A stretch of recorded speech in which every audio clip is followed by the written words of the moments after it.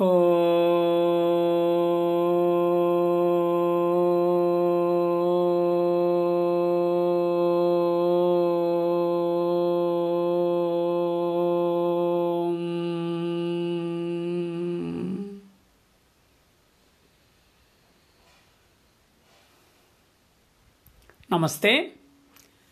Today I take up the topic of the festival of lights, Deepavali or Diwali.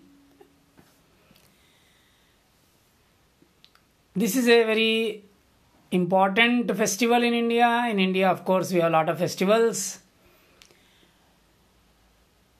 Every other day we have a festival. That's nice. Why not? But festivals have two things. One, there is a mythology behind every festival and there is a spirit behind the festival. And one more thing, there is also a form for the festival. So cultural aspect. Whenever there is a festival, there is a particular form to it, like how they celebrate the festival, what they do, what they eat, what type of things they do, what type of worship they do. So all that is part of the ritual. Then the spirit behind the festival, like what is the meaning of that festival and what is the philosophical significance of that festival, that is the second part. And there is one interesting mythology to every festival that makes it actually very interesting. Through mythology, they wanted to bring in both the form as well as the spirit behind these festivals. So that's why we have a lot of festivals. Some festivals are celebratory in nature. Some festivals are very austere festivals where we observe a fasting or not sleeping the entire night, but prayer, meditation. So some festivals are completely like crazy festivals where you dance, eat very well. Even some festivals like festival of colors, Holi, which comes springtime. So it's a celebratory festival. They drink also, some sort of drink. So not alcohol, but some of them, not everyone.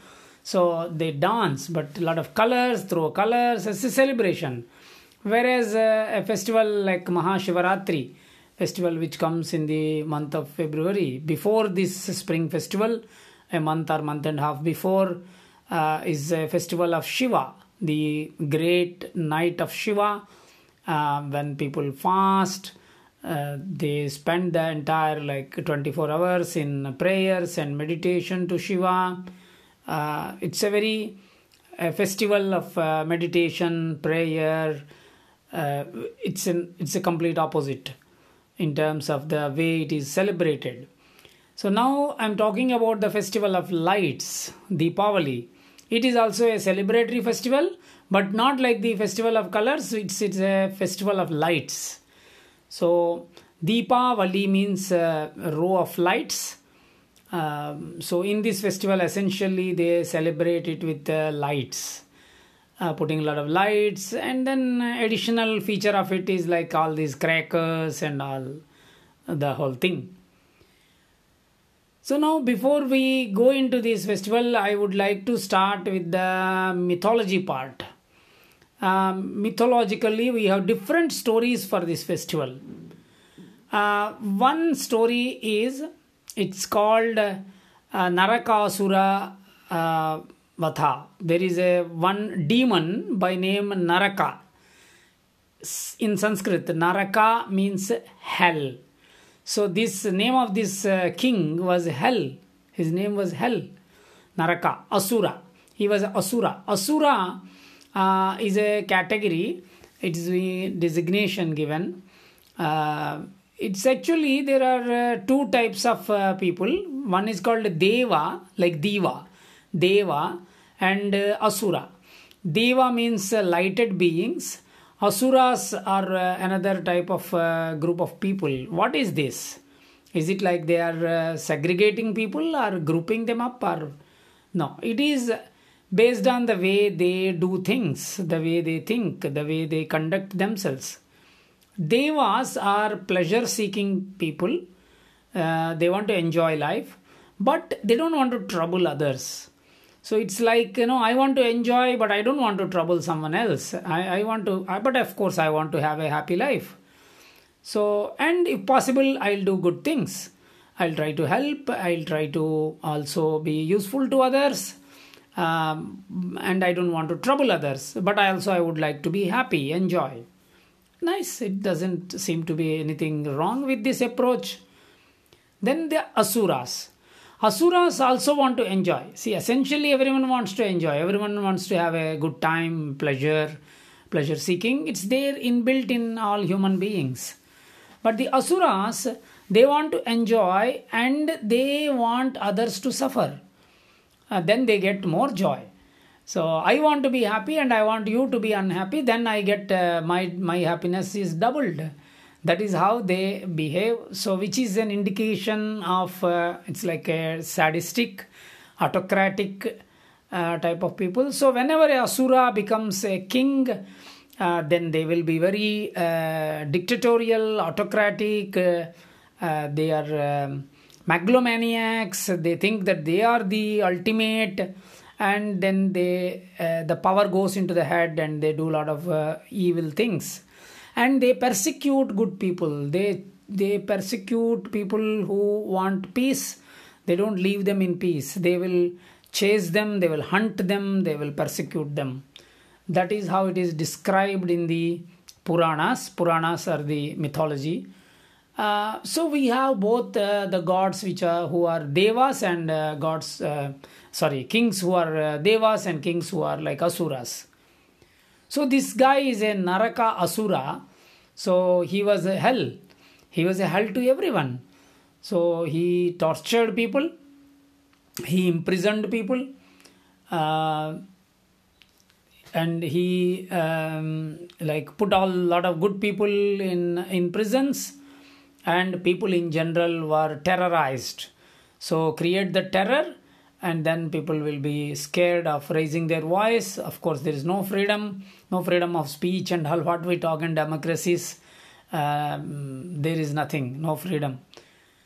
So this Narakasura became such a trouble. Then nobody could do anything to him. So that is when Krishna, who is an incarnation of Vishnu, he came. He had a fight, a war, a battle in which he killed him. Actually, Krishna didn't kill him literally. Krishna came there to have that battle, and one arrow hit Krishna, and then Krishna was unconscious for a few moments. Then that was the time when Krishna's wife, Satyabhama, she took over the bow and arrows, and she was also a fighter, and she in fact fought a valiant fight with this Narakasura, and she killed him. So it was the women power. In Indian mythology, if you see all women, they have done a lot of wonders. That's why whenever people ask me that can women do yoga, why is that it's only all the good yoga teachers are men? This is only a modern distortion. In the ancient Indian history, a lot of women, they were given to yoga, they were given to knowledge, they were ruling, they were very powerful, they were depicted as very powerful. And so Satyabhama, she actually killed Narakasura, and then people were so happy. They celebrated with lights because it was all dark. So the representation, you have to understand the representation of suffering to darkness, ignorance to darkness, and then joy to light, knowledge to light. So when Narakasura died, when he was killed by Satyabhama, Krishna's wife, then people were naturally, they immediately celebrated, spontaneous celebration with lights, because Narakasura actually during his rule, he made a rule to everyone that after the sunset all lights should be switched off. So the whole place used to be dark. Only lights will be in his palace. The whole country used to be immersed in darkness. And now they celebrated with lights. That is how it became Festival of Lights. This is one story. Another story was, it also coincides with another story, is a story of Rama. The story of Rama comes in Ramayana. So he killed Ravana, the villain, who kidnapped Rama's wife Sita. So Rama went to Lanka, Sri Lanka. Then he killed Ravana, and then he made Ravana's younger brother Vibhishana as the king. So Rama was not interested to usurp the property of Ravana. He was not interested in the kingdom. He didn't kill him because he wants to get something from there. No, it was against dharma. It was his Sita was kidnapped. And then the same thing, Ravana was a highly educated and highly qualified, highly successful king. A very highly successful king, but was doing wrong things, going against dharma, going against the laws of nature. So Rama killed Ravana again in a big battle, and then he made Ravana's younger brother Vibhishana as the king, and then he came back, Rama along with Sita and all his Hanuman and others. He came back to his kingdom in the North India. It's the place of Ayodhya. So there he returned, and then he returned on this day. So when Rama returned back to his kingdom, because he was not there in his kingdom for 14 years, because he was banished. There's a big story about it. So Rama was not there for 14 years. People love him so much. The moment Rama, along with his wife Sita and his brother Lakshmana and Hanuman and others, when he came back to Ayodhya, people celebrated with all lights. They welcomed them with lights, and that is how they celebrated the festival of lights. Because when Rama was not there, it was as though the whole kingdom was in dark. When he came back, they celebrated with lights. So this is he killed Ravana during the festival of 9 nights. So that was what we celebrated last month. And so actually after completing that, he came from Sri Lanka to north of India. So that's how the story tell. So it matches actually, like there is a gap of 15-20 days, and it takes that much time for the travel for the entire team to come there. Then there is one more mythological story. You may be surprised, what is this? So these are all like, we have so many Puranas. We have 18 Puranas in which these stories come up in different places, different things come up. So we are we take them. So one of the celebration is the Kali's Kali. The goddess Kali is also worshipped on the Festival of Lights on the Deepavali time. Especially in the Bengal area, they do this because this is the day when it is believed that Kali killed Raktabija. There was one demon, one Asura. He multiplies. He was like a cancer. He multiplies. You kill him, he multiplies. If a drop of his blood falls on the ground, then another person will come up from there. It was exactly like the description of a cancer there. Raktabija's description, if we read, it's like you cut him, a drop of blood falls, and then he multiplies. So it's like the cells multiply, the evil cells multiply. And they didn't know anything what to do. So that was then the Kali. She was an incarnation of the goddess Parvati, Shakti. So because the normal form of energy cannot destroy. So it's like, when cancer is there, then they do the radiation. You need special type of treatments to deal with these things.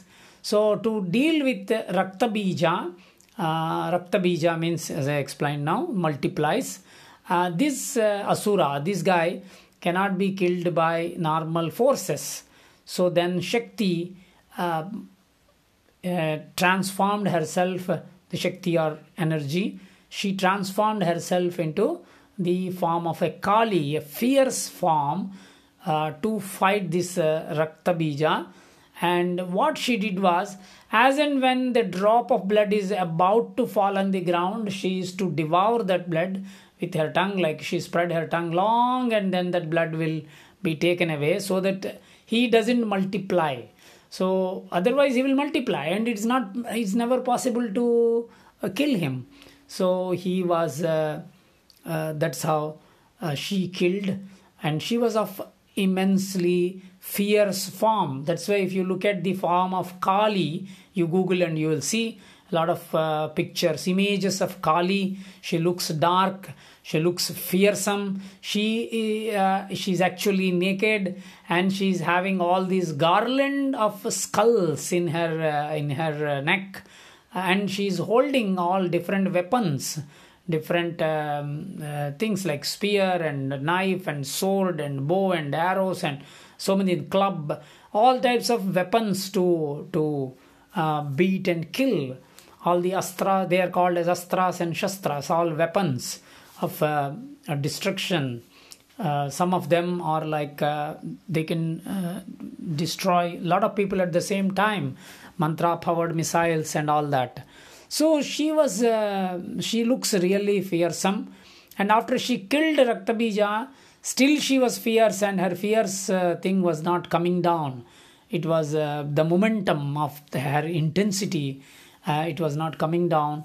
Then Shiva has to come, and then she forgot herself, who she was really, in that rage, in that anger. And then Shiva just laid down in front of her. And then the moment she walked and then she touched, Shiva's body was touched by her feet, she immediately realized her true nature as Shakti, and she became calm. So the symbolism there is Shiva lying down means Shiva represents consciousness, Shakti represents energy. So consciousness is the basis, it has to be there as the basis. Awareness is needed for the energy to move. Otherwise energy can do also a lot of destruction. So both are needed.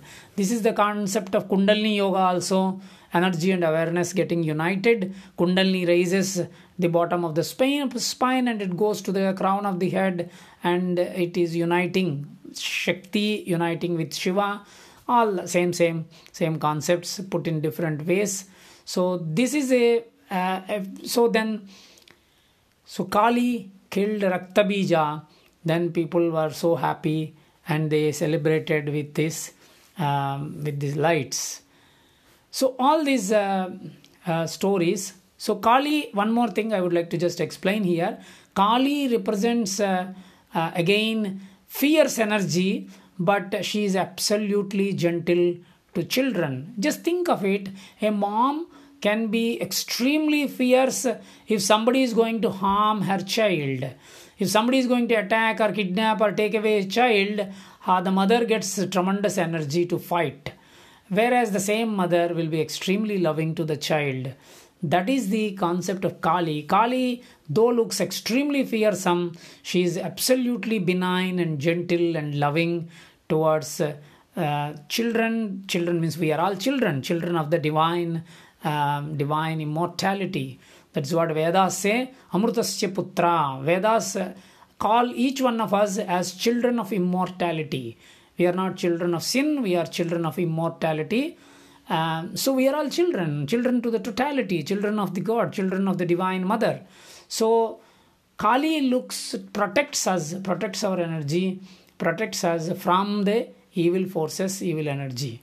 So all these three stories, three mythological things, they indicate only one thing, that is victory of there is one more important part of the story. The important part of the story, this is called Samudra Manthan. This is very important actually. This festival of Diwali is celebrated on 3 days. First day is called as a worship of one god called Dhanvantari. He is the main god of Ayurveda, the Indian medicine, Ayurveda. The god for Indian medicine of Ayurveda is called Dhanvantari. The second day they celebrate with the festival of lights, and second day is the killing of Naraka, and third day is the festival of lights. and they also worship Lakshmi at that time. So there is a story that Asuras and Devas, they decided to churn the ocean to bring out good things.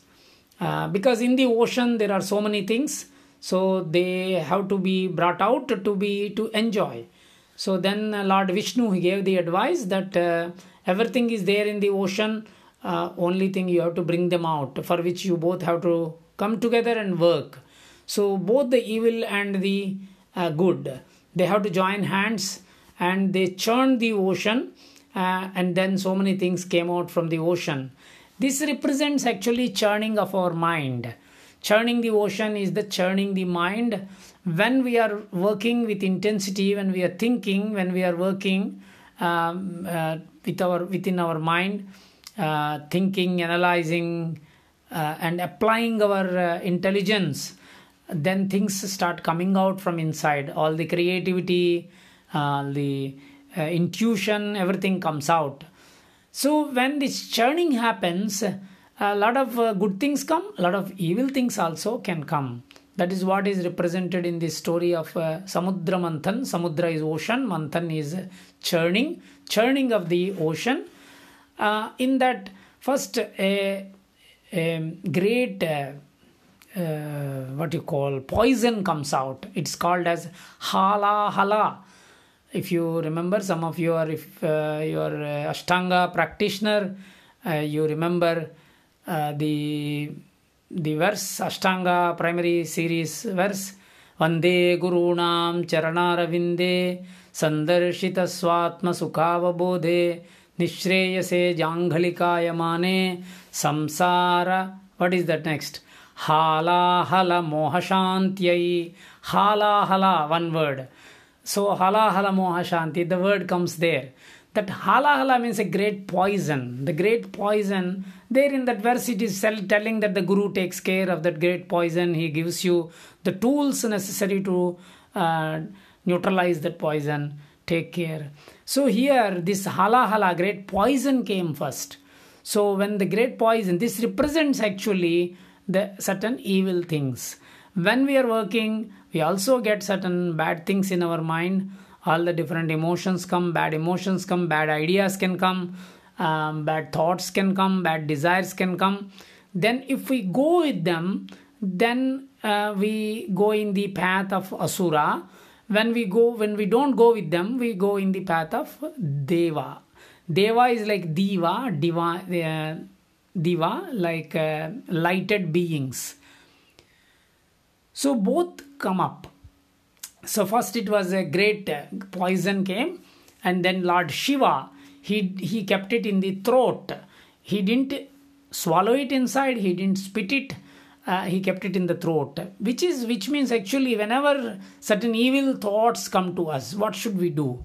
If we suppress them, then it is not good for us. The suppression leads to repression, and it leads to psychosomatic disorders. Physically we will get some problems.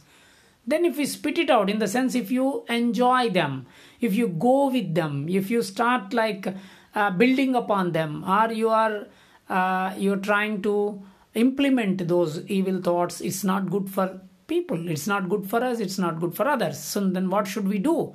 We have to resolve them. We have to look into them.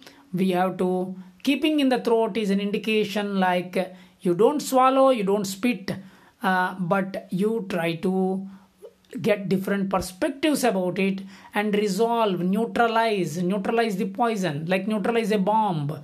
When they discover some bomb threats, when the bomb squad will come and they neutralize, they diffuse the bomb. So they are neither blasting it, they are keeping it there. Similarly, we have to diffuse these evil thoughts with the right thinking, getting different perspectives about it, understanding about it. So that is what is needed. We are, in the name of authenticity, if I am going to go with the evil thoughts and implement them, then it's not going to do good to me, nor to the world around us. So that is represented here. And then different other things come from the ocean.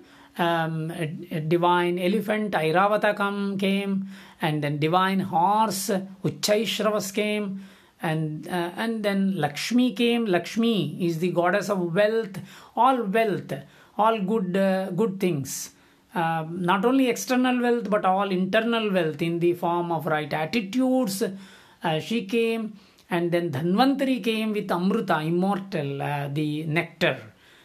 He came out with that nectar. Dhanvantari is the god of Ayurveda. He came out with herbs and also nectar, by drinking which one will become immortal. So this is the nectar of divine knowledge, the knowledge that we are Sat Chit Ananda, existence, knowing, and bliss, unconditional, uninterrupted joy. So all that is a part of it. So this festival is celebrated like this. So essentially, the Festival of Lights represents a victory of good over evil, knowledge over ignorance, and then victory of love over hatred, victory of harmony over disharmony, victory of truth over falsehood. So all that, we are not denying these negative things, victory of positivity over all the negativity, and we are not denying the negative, we are very much recognizing the negative. We are not suppressing it, we are not putting it under the carpet, but we try to deal with that whole thing.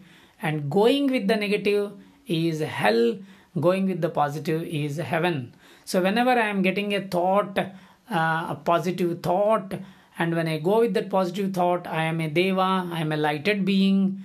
And you can see that whenever we go with a good thought, you get a thought of compassion, love, and you see how you feel after you implement that. Similarly, whenever you get an evil thought and you go with it and implement it, you see how you feel after that. So even during that, there will be anxiety, there will be stress, there will be tension. So when we go with our ego, you just see how you feel. When you go with love and compassion and empathy, see how you feel. So you have to observe, become more watchful, more aware, more attentive, and then whenever you go with the positive thoughts, positive desires, positive state of mind, and then you are helping yourself and helping everyone around, you are a light. You are a light to yourself and you are a light to everyone around. This is Festival of Lights. Whenever we do the opposite, we are spreading sort of darkness. So let us celebrate Festival of Lights every day. Inner crackers, inner fireworks of light and joy. So I wish you all the best. Happy Diwali. Thank you.